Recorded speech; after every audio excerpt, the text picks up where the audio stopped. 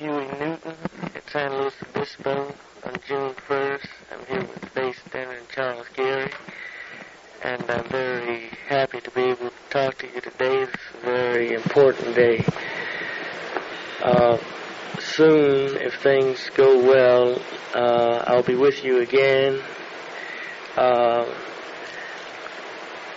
And all power to the people for that, because the people are the writers of all history, world history, and they've simply added another page to the book.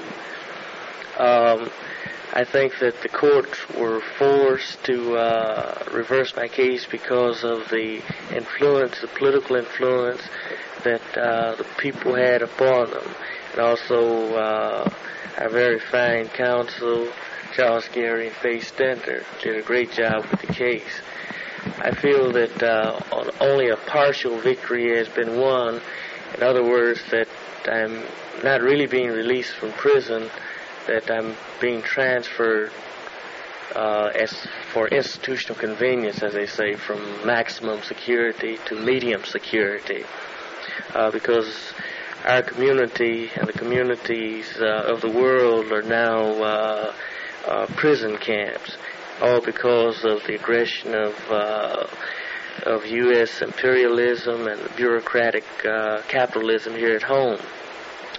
That the fight has just started, actually, to change the conditions that destroy life, and that is our life's work. We will just intensify the struggle and make the people aware that it's their power that makes the change in the course of history and the conditions under which we live. And if the people like what they've done this time, then I'm asking them to do it again by freeing Bobby Seale from Lonnie McLucas, Erica Huggins, Margaret Hudkins, Francis Carter, Landon Williams, Rory Height, and George Edwards from the clutches of the fascists in New Haven. We also was free Fitzgerald from death row at San Quentin, the Soledad brothers, George Jackson, Fleeter Drumgo, and John Clouchet. Also our brothers in San Francisco, the Siete Rasa brothers. These are the we have so many brothers in prison that I'm bound to leave someone out, but I'm attempting to enumerate all those who are coming up for immediate trial. We have 21 brothers in New York, and we must get their immediate release. I personally plan to go to the United Nations and to the people of the world to see to it that as much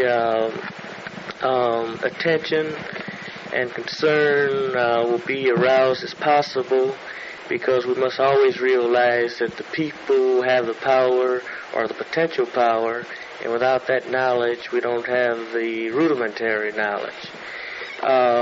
With the weapon of the people, we know that we're due for an eventual victory, and it is the capitalist and the speculator who's the gambler, and we're betting on sure things, which in fact is not gambling, because we've observed the course of history, and we're sure to win as the fact of the sun coming up, or the fact that the sun came up yesterday.